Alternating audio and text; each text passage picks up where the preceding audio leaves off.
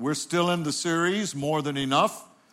This will be number 14 in the series. We started this back on July the 8th of this past summer, and we've had, a 5-week period where we focused on vision and stewardship. And then, of course, we had in December Christmas messages and a few guest ministers.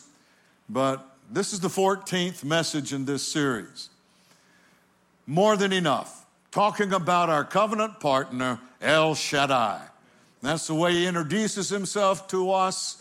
We should believe that's what he will be to us if we relate to him in a way that the scripture says we should. A covenant is a two-sided agreement. God's got a part to play, and we've got a part to play. His is to be more than enough. And if we fulfill our covenant responsibilities, that's exactly what he will be. And so this series has really been designed, hopefully, to help us understand what we do to enable God to be more than enough in our life. Because many Christians still live in the land of captivity. They don't even have enough to meet their need. They're in covenant with God, but, they're still in captivity to the world around them, the world's ways, the world's words, the world's experiences of life, and it's robbed them even of their own right to choose the destiny they'd like to have. And of course, we are seeing in the example of the children of Israel, the process or progression of life that will take people from captivity in the world to a place of beginning to know and learn about God. In the example of the children of Israel, their captivity in Egypt, a type of the world, was turned, and then they spent time in the wilderness where they began to learn about God.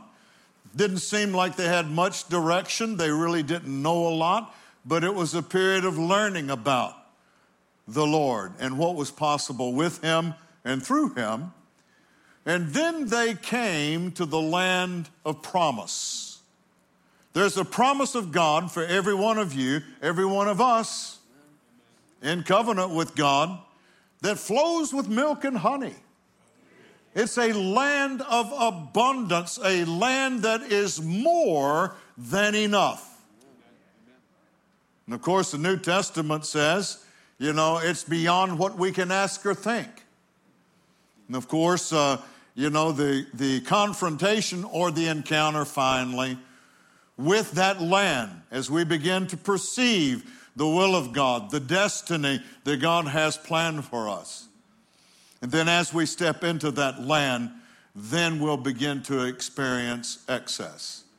So we're using the children of Israel as a way to understand the process of breaking out of captivity into a level of freedom to at least make your own choices. But a lot of times not knowing what those choices should be, feeling that perhaps we don't have the direction, understanding we'd like, but we are getting to learn about God. We are seeing a miracle or two here or there.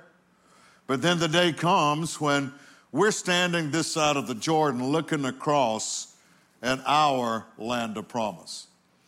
And so for the last couple of Sundays, we've been talking about preparation to enter in to the land that is more than enough. You've gone through the first 2 phases, and this is a lifelong process. We'd all like it to happen over the course of a week. All things are possible with God, but likely is not. This is going to be a lifelong process of constantly progressing toward more than enough, and then more and more than enough, and then more and more and more than enough. And here's where the religious mindset has to go. Don't get to where you say, that's enough. I don't need any more. Well, if you don't need any more, that's fine. The kingdom of God needs whatever you don't need. And so your ability to do what the word calls abound to every good work is predicated on your understanding that God will always provide you with more than enough, so you can abound to every good work. But in looking at the children of Israel as our example, you know, we've come now to the place where we're close. We can see, we can begin, and as that would relate to our lives, we can begin to sense and know that our destiny lies in a particular direction. We can see a little bit of it over here. We still haven't entered in. There are things that we have to prepare. There's preparation for the day you step into this new destiny. We looked at that for the last couple of times I was with you, and of course, you know, preparation includes things like spiritual and physical preparedness or preparation. It involves direction. It involves timing. And at the end of our last message, we spent put quite a bit of emphasis, because the Word does, on the fact that God prepares relationships for you to help you succeed in moving into your new venture, the plan of God for your life, into your land of more than enough. He'll prepare relationships for you. So there's an emphasis in the Word on positioning yourself relationally and then knowing how to relate to people in a way that God can use them in that fashion. If you weren't here, those would be good messages for you to download and get caught up on. Today, we're going to talk for the first time about actually entering your land of more than enough. And of course, the key event that brings you into your land that we'll read about now is crossing the Jordan. So let's open our Bibles to Joshua chapter 3.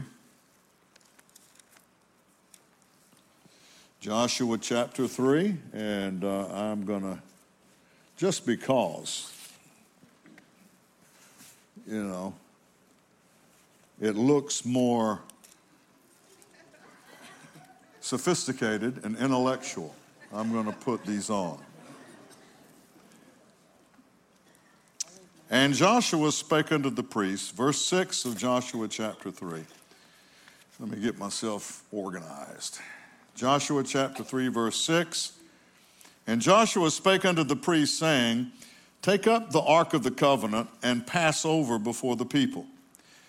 And they took up the ark of the covenant and went before the people. And the Lord said unto Joshua, This day will I begin to magnify thee in the sight of all Israel, that they may know that as I was with Moses, so I will be with thee.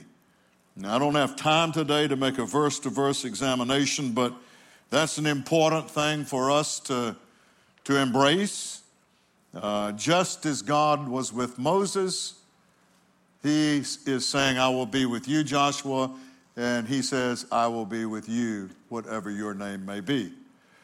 And of course, Jesus really does the same thing in the new covenant, you know, just as he was with the early church, he will be with each of us that have lived, 2,000 years later than the early church. So it's an important understanding. It is vital for you to know in whatever endeavor you undertake, God is with you just as surely, just as strongly as he was with Moses, as he was with Joshua, as he has been with others in the Bible.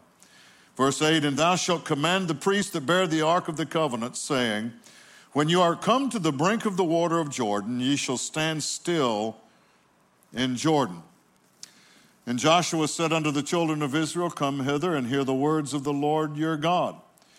And Joshua said, Hereby ye shall know that the living God is among you, and that he will without fail drive out from before you the Canaanites, the Hittites, the Hivites, the Perizzites, the Girgashites, the Amorites, the Jebusites. Wow, what a bunch of sites. But it is true that opposition will be arrayed against you just as sure surely as it was against the children of Israel.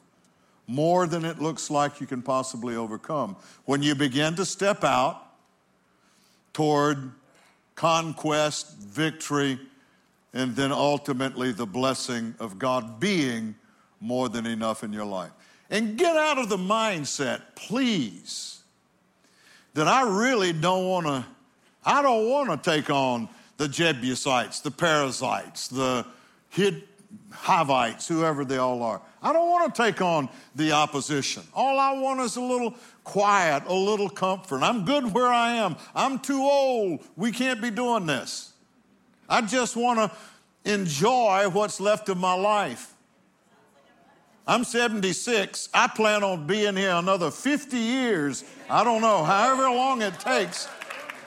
And I can't imagine standing still. Getting comfortable with where you are is not an option. I don't care how young or how old you are. The moment your purpose in life begins to wane, you begin to die. So, don't be looking at this and saying, well, I don't want to encounter any of these ites, any of the resistance that's going to be there when I start moving into my land of promise, because that's what God's telling them. He said, I'm going to be doing something here, parting the Jordan. He said, I'm going to be doing that so you'll know that the living God is among you and that he will without fail drive out all opposition to your efforts to make it into your land of more than enough. Verse 11, behold, the ark of the covenant of the Lord of all the earth passeth over before you into Jordan. Now therefore take you 12 men out of the tribes of Israel, out of every tribe a man, and it shall come to pass, as soon as the soles of the feet of the priests that bear the ark of the Lord of all the earth, shall rest in the waters of Jordan, that the waters of Jordan shall be cut off from the waters that come down from above, and they shall stand upon a heap. And it came to pass, when the people removed from their tents to pass over Jordan, and the priests bearing the ark of the covenant before the people, and as they that bear the ark were come into Jordan, and the feet of the priests that bear the ark were dipped in the brim of the water, for Jordan overfloweth all his banks all the time of harvest. I should probably say this here. If you've been to Israel and you've seen the Jordan River, you might have thought about this account. That's not a very big deal. I mean, it's not much more than a creek in most places. And, you can, walk across it in thigh-deep water at the most. Not very far, 50 feet, whatever. But this is the flood stage.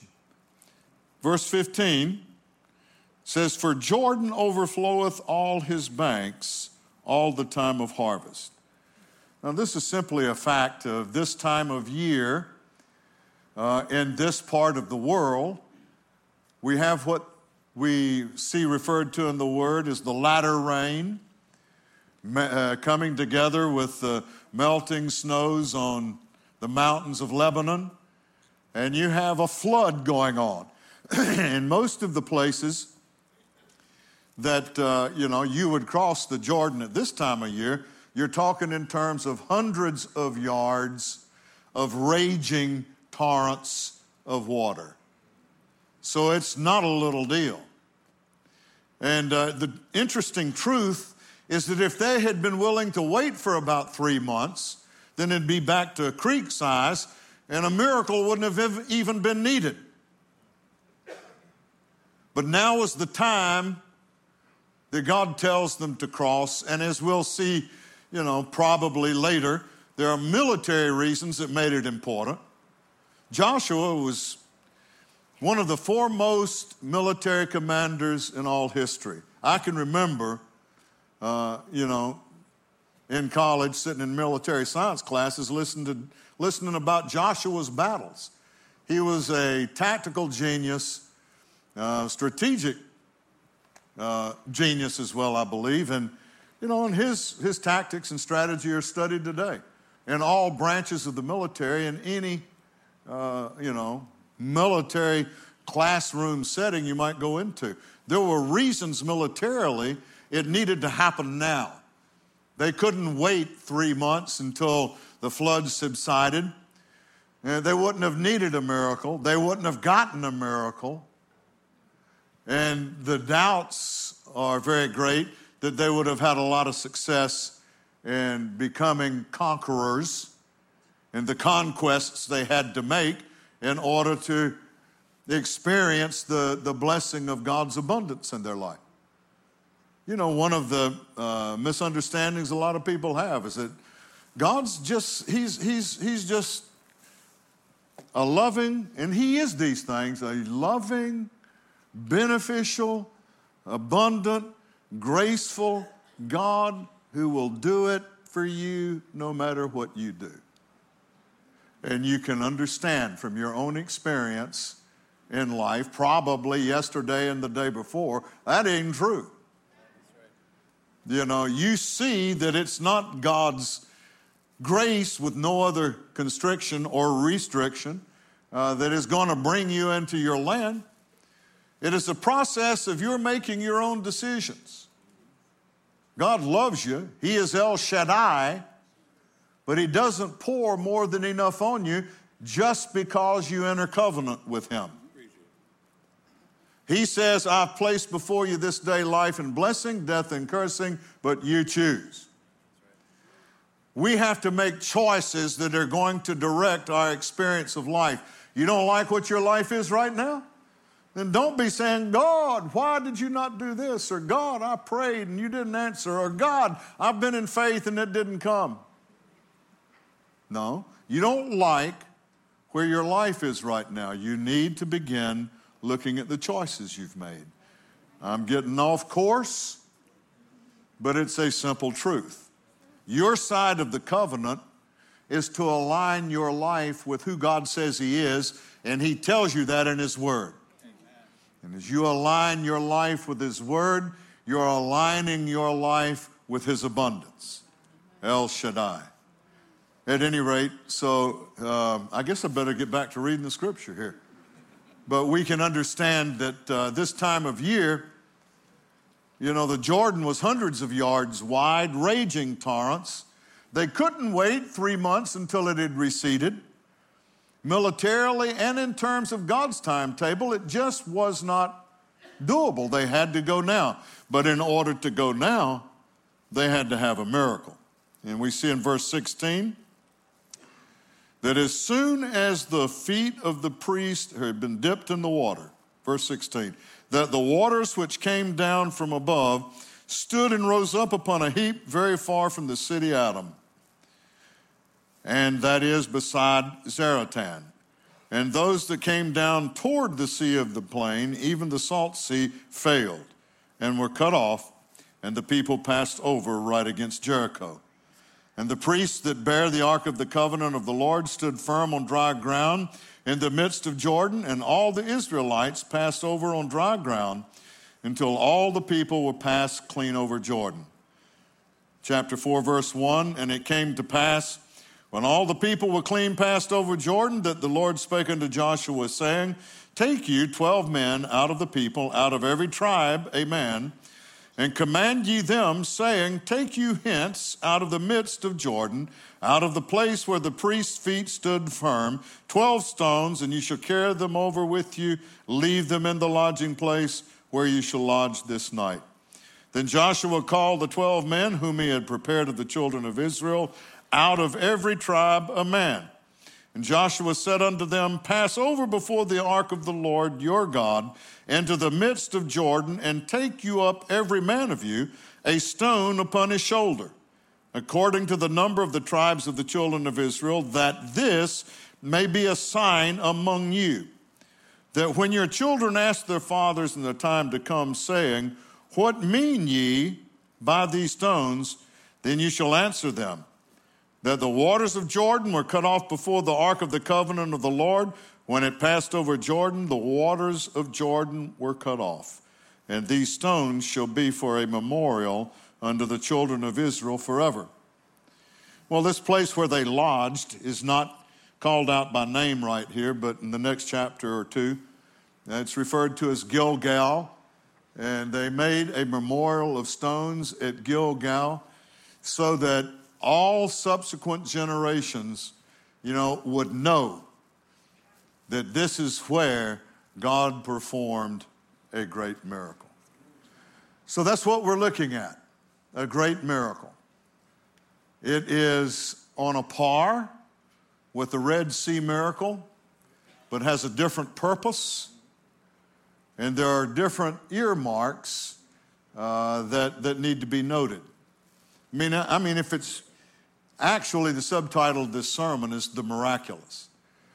Because if it's true that God's going to initiate your life of conquest, victory, and blessing with a miracle, which it says right here is the case.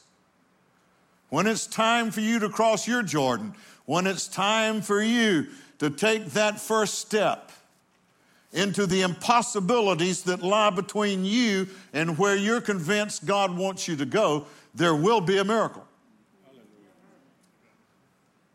And if that's the case, then we need to know a little bit more about miracles, I think. Well, first of all, there are ditches on either side of the miracle road. There's one ditch that a lot of the body of Christ is in, who have become so intellectually arrogant that they feel like, and it's very often professed, that God's not doing miracles anymore. Maybe that was for the startup of the New Testament church or other things that, the Bible writes about. But he doesn't do miracles today. That's one ditch, because he is a miracle-working God. The other ditch is that you're just trying to live from miracle to miracle because you don't see how you can get through your challenges in your body without a miracle, in your marriage without a miracle, without divine intervention. How am I ever going to get the kind of money that would fall in the category of being more than enough? It's miracle living. Living for a miracle is a better way to put it, not miracle living. But the other ditch is living for the miraculous. And I think that is rooted in part on a misconception of God's sovereignty. A lot of people just say, well, God, he created all of this. He is sovereign. If this thing happens to me, he either let it or did it. So God's sovereignty is what is going to determine the outcome of my life. And I know what I need right now. I need him sovereignly to intervene in my challenge and bring a miracle, or I'm stuck here. That's the other ditch. So where does the balance lie? On one side, God doesn't do miracles anymore. On the other side, you don't know how you're going to survive without a miracle. And he's God, and he can do one if he wants. And so I'm going to pray for a miracle. I don't have the goods to deal with this issue. So it's got to be a miracle or utter failure, maybe death. Or God doesn't deal any miracles anymore. Balance is that God does mostly do miracles for unbelievers, confirming the preaching of the word with signs following. The miraculous often occurs in an unbeliever's life to convince them to look further into the word, or in the life of a very young believer, such as we saw in the wilderness, when they're still trying to decide if they really want to do this God thing or not. They got born again, but everyone's subject to second thoughts. And so, you see miracles done for the unbeliever and really young believers. But, you also see miracles done in specific instances for believers. And those instances always have to do with bringing you into a life of conquest, into a life of victory, into a life of blessing. And again, I feel this thing coming at me. I don't want to conquer anybody. I just want to, I want to relax a little bit, get out from under the gun, whatever's stressing you out. Come on, think bigger than that. There has to be a purpose somewhere that will stir an ember of fire that was once born in you and cause it to ignite again. Because without purpose, I'm telling you, that's like throwing in the towel on life. I don't care how old you may be. And it isn't just related to the older folks. There are a lot of young people that don't want to do anything except get on their devices and to heck with the world. Play video games all day. And I'm not mocking or making fun of anybody or, the wonderful technology that is available that can be used the right way. But the point being, you've got to have a purpose in you that is born of God. He doesn't make it hard to find out what it is. I don't really want to spend the time going here again because I do this a lot. But you have to listen to the desires that aren't infected by your flesh. The desires that don't originate from your flesh. That are in line with the Word of God. And there will be those kinds of desires for everybody. Somebody just might like to tinker with mechanics a little bit. Somebody might like to rebuild engines. Somebody might be naturally artistic and can draw, and they have a desire to do that. I don't know what it is. I mean, there are many that have a desire just to invest themselves in their children and raise their children in the nurture and admonition of the Lord. Desire will tell you where your land of promise lies. That'll give you the orientation toward it. And once you acknowledge that fact and start praying in the Holy Spirit about God's will for your life, things will start coming that will take you down the path of that desire that is born in you by the Holy Ghost. And God said in Psalm 37:4 that He has given you the desires and secret petitions of your heart. That's the Amplified. All we have to do is commit our way unto Him. That means use the Word of God to shape your view of how to live this life and be committed to it. Yeah, you'll make mistakes, but get back on the path. Be committed to it.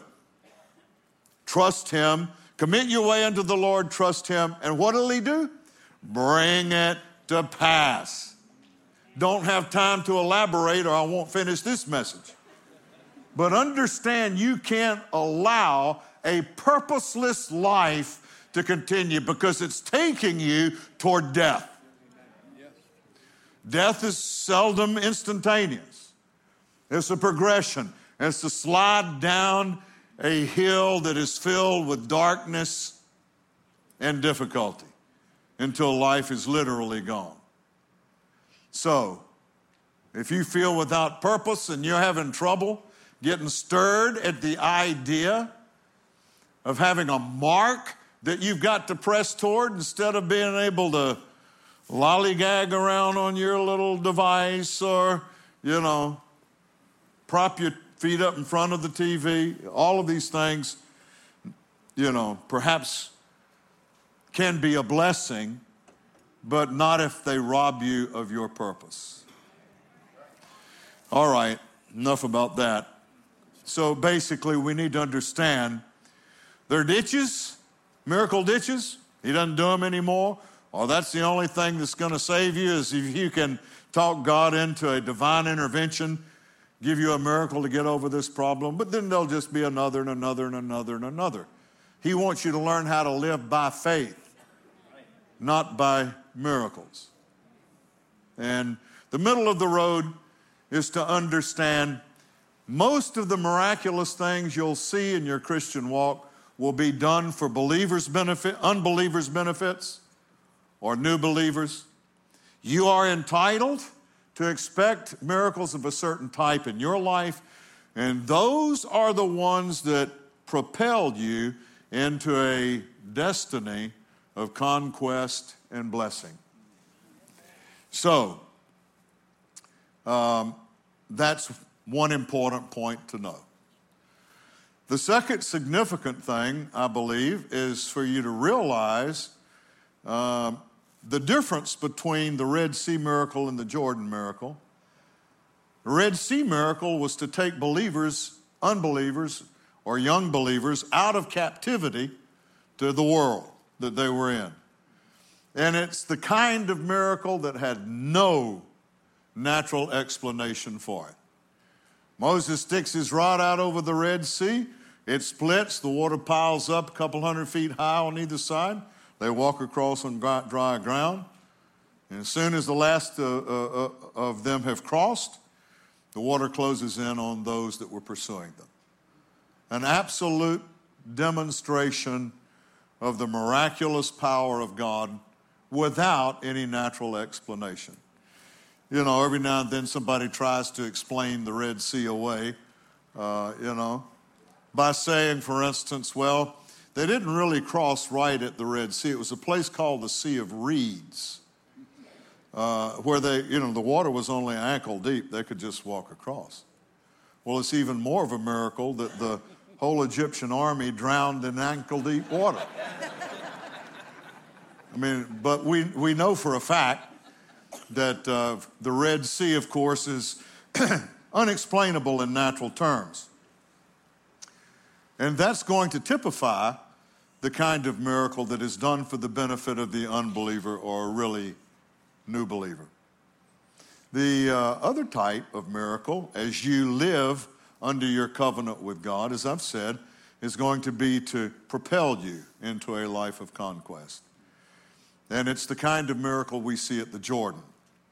It's not somebody else holding out a rod and this thing happens. It is you taking a step of faith into the water of impossibility and watching it divide. With each step you take, the water divides a little more, and then a little more, and then a little more. These steps of faith are what are required. I mean, the Lord didn't make any bones about it. You know, you're going to walk across the Jordan. Well, you obey him because you believe his word is the way you need to live. You're convinced of that. And so you begin to step into the waters of impossibility, which begin to part as you make your way. Jordan does have a natural explanation. And you can read this in a lot of theology books, actually, unfortunately. But, you know, at this time of the year, the Jordan flooded. It was no longer a little creek you could wade across. Hundreds of yards across of raging torrents because the water piles up. At this little city called Adam, well out of sight of where they crossed, that's where the erosion occurs, the landslides occur.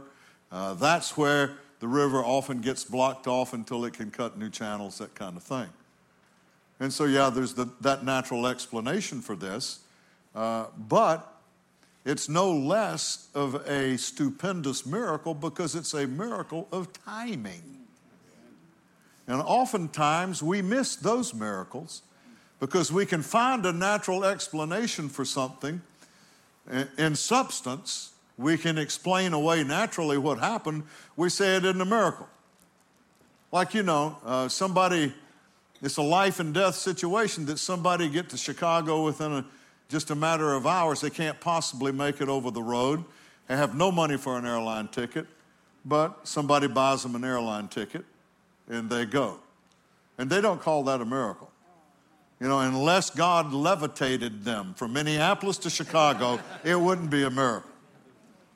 Yet, timing issues become significant in our determination of miracles we need and miracles that we get.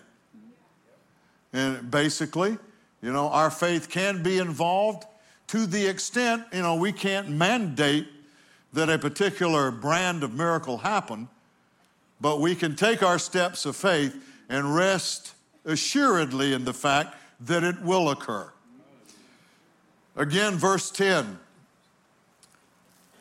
Have I talked to you enough about the Perizzites and the Hittites and all of that? But, once again, the opposition that they receive, he's saying, I'm doing this.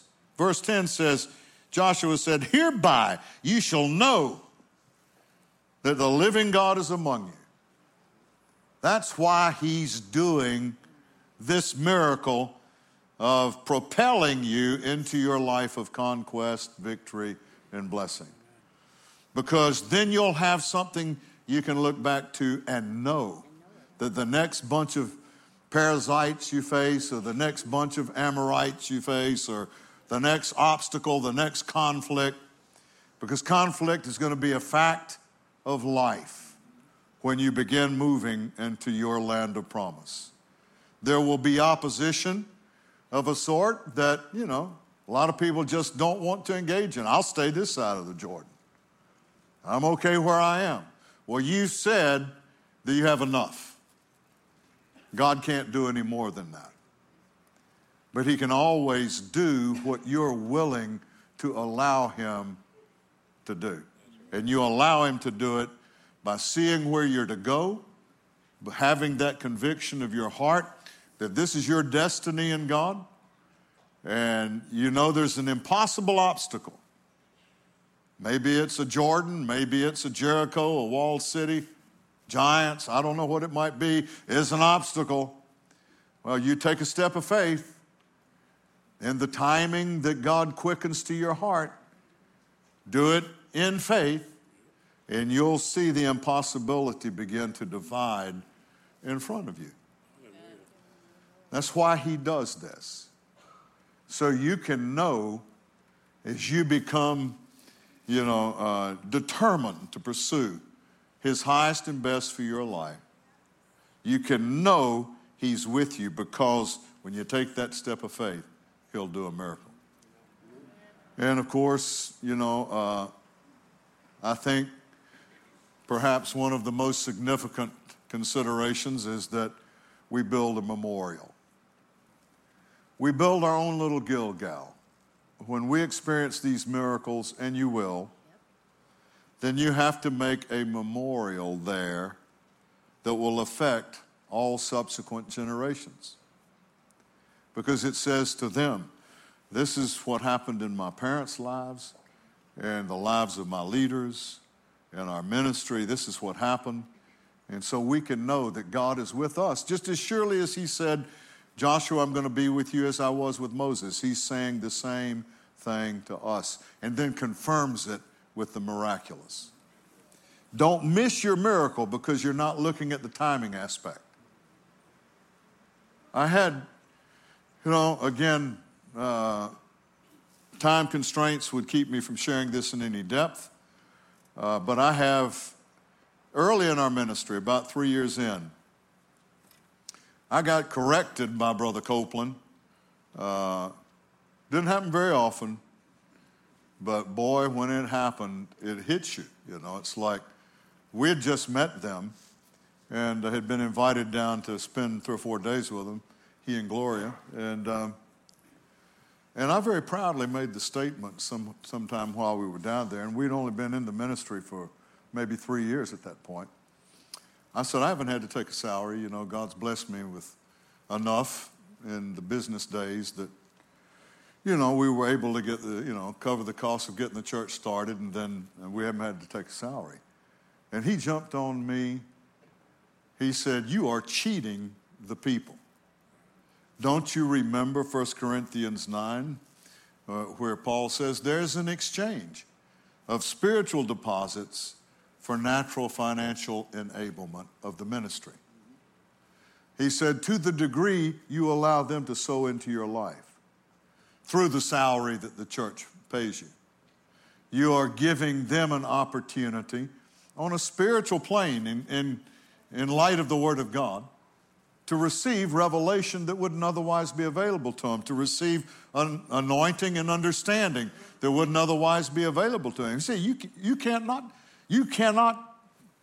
refused to take a salary. And he said, certainly don't act proud about it. You know, that's the way.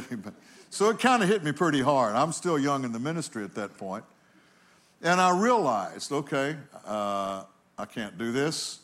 You know, the board of directors, of course, then reviewed, you know, on the basis of what's happening in the church and income averages across the country for that size of church, other ways that the IRS has stipulated ministerial compensation to be computed. They set a salary for Lynn and for me, and do to this day the same way. And, you know, church was small, so it wasn't a real big salary, but Kenneth had made the point, or the Lord through Kenneth, that I needed to trust him through the ministry to fulfill his word and meet the needs. I mean, the Levitical priesthood were taken care of by the storehouses. Throughout Scripture, you see that interaction and that dependence. So, you know, okay, I've got to let the church take care of me. You know, and I was, you know, facing the settlement of about a $50,000 matter from 5 or 6 years prior to that during my business days.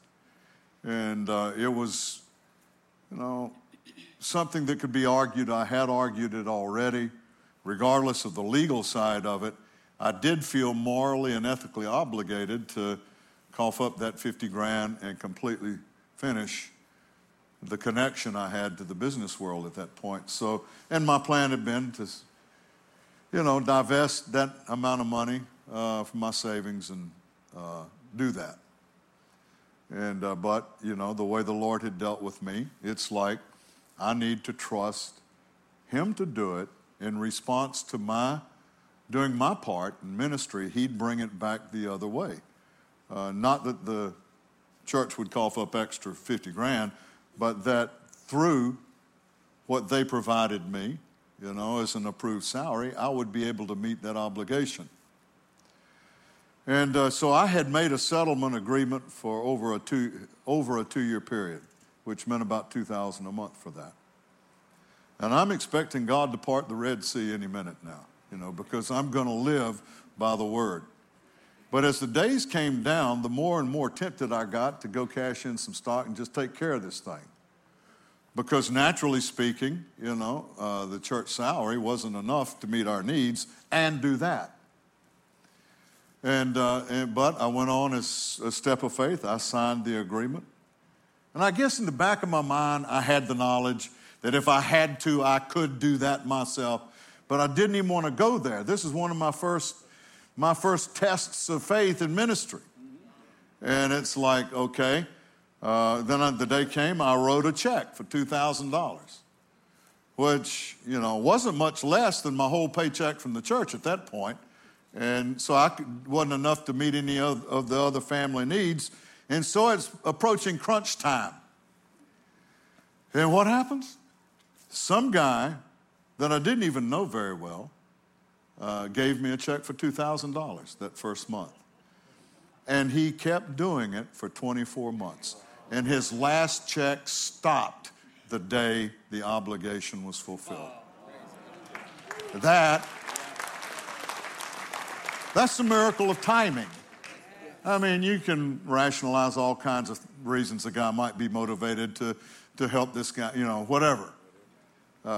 So it's not so much in substance, but it was in timing.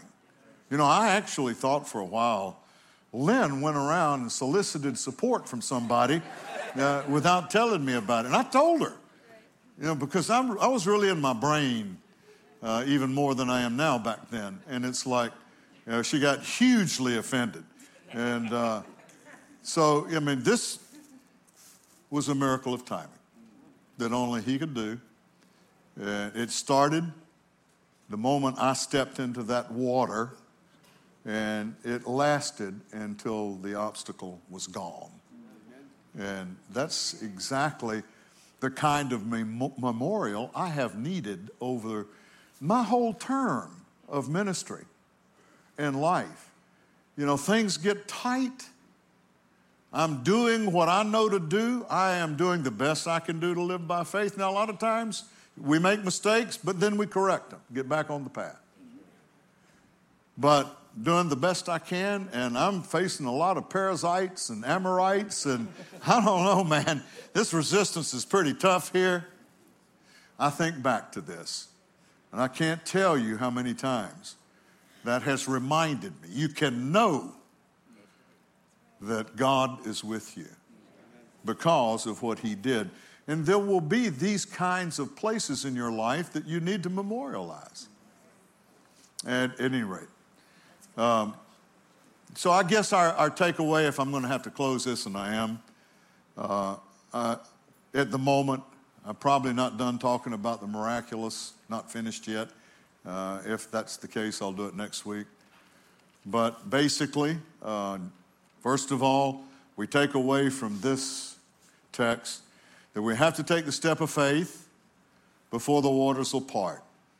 People that are in covenant with God, you know, that's the typical one occasion you're going to get a miracle. I mean, there'll be other examples of possibilities, but this is the principal one. And so you want to realize not to overlook the miracles of timing that are just as important as miracles of substance. It really doesn't matter. It's going to open the door for you to begin your life of conquest, conquering the obstacles that stand in front of you. And so that step of faith is always going to be needed.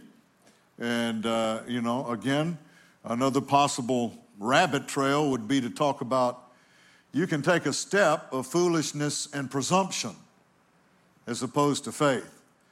So it's important that you know what a step of faith is and be able to distinguish between that and the kinds of things that you hear people say that don't know any better. I'm just going to believe. I'm going to do this anyway.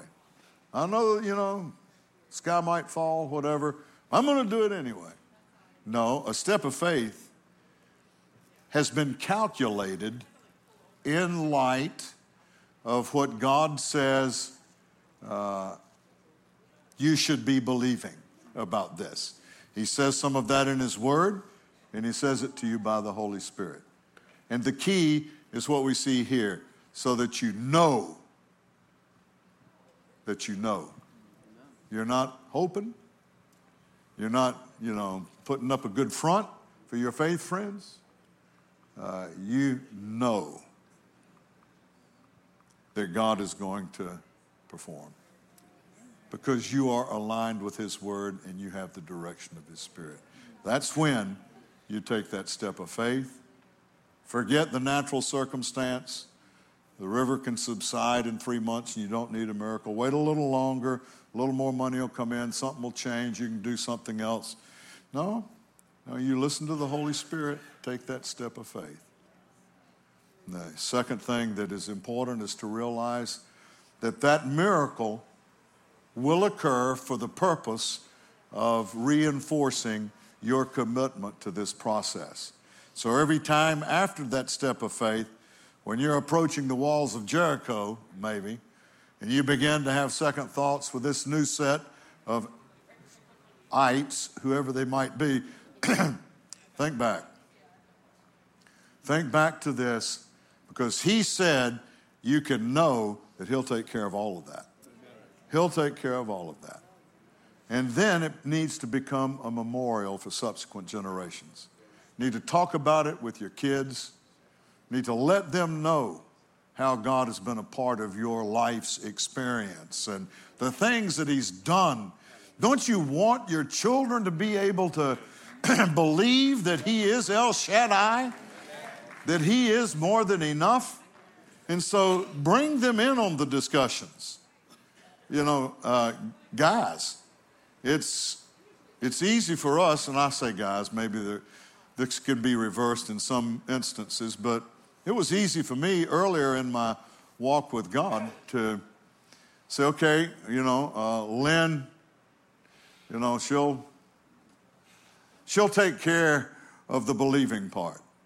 She'll take care of the faith part, the prayer part. I'm the smart one. I can figure it out. She can take, really, I'm glad she's not here, by the way.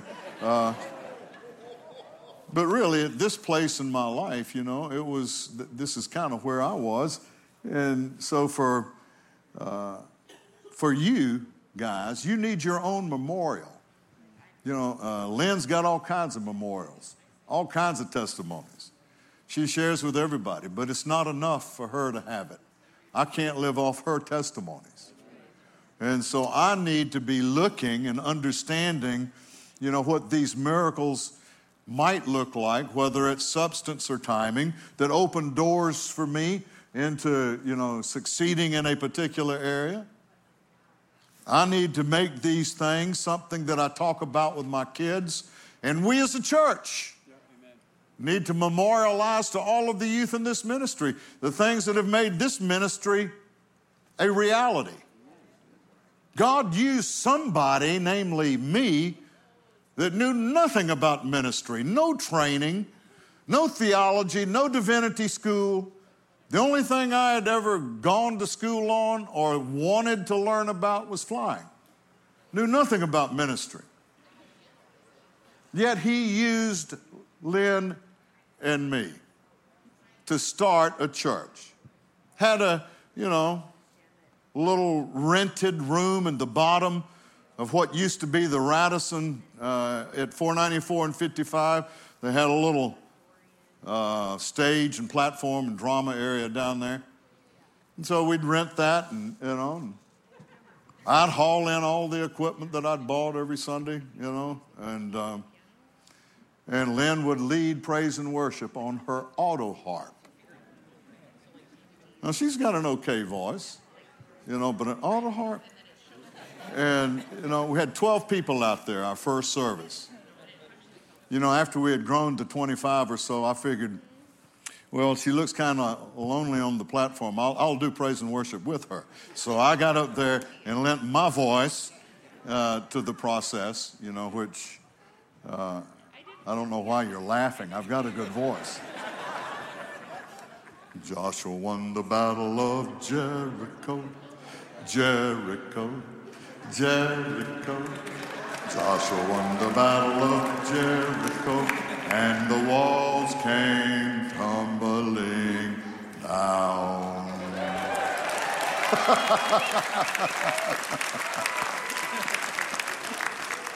But can you get the picture?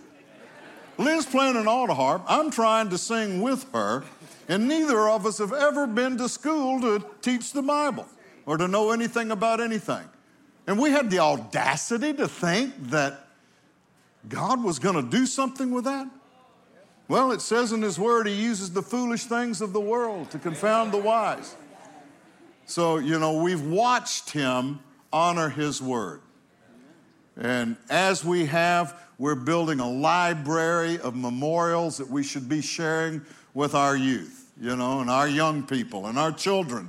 The way a $40 million building got built, the way, all of the things that have happened over the years, I have had zero, and I mean this not in the wrong way. God's used me, but I know exactly where, my bread got buttered. This has not had anything to do with the man. And we need to convey the truth that if He'll use one person in a certain way, He'll use another person to just a greater degree in whatever area of endeavor they're in. We need to memorialize the times that we are aware of God's presence and intervening power and make sure our people know about it. That's part of what I do in membership classes. I talk about the supernatural foundations of the ministry because it's going to affect how the next generations of people relate to their God and their world.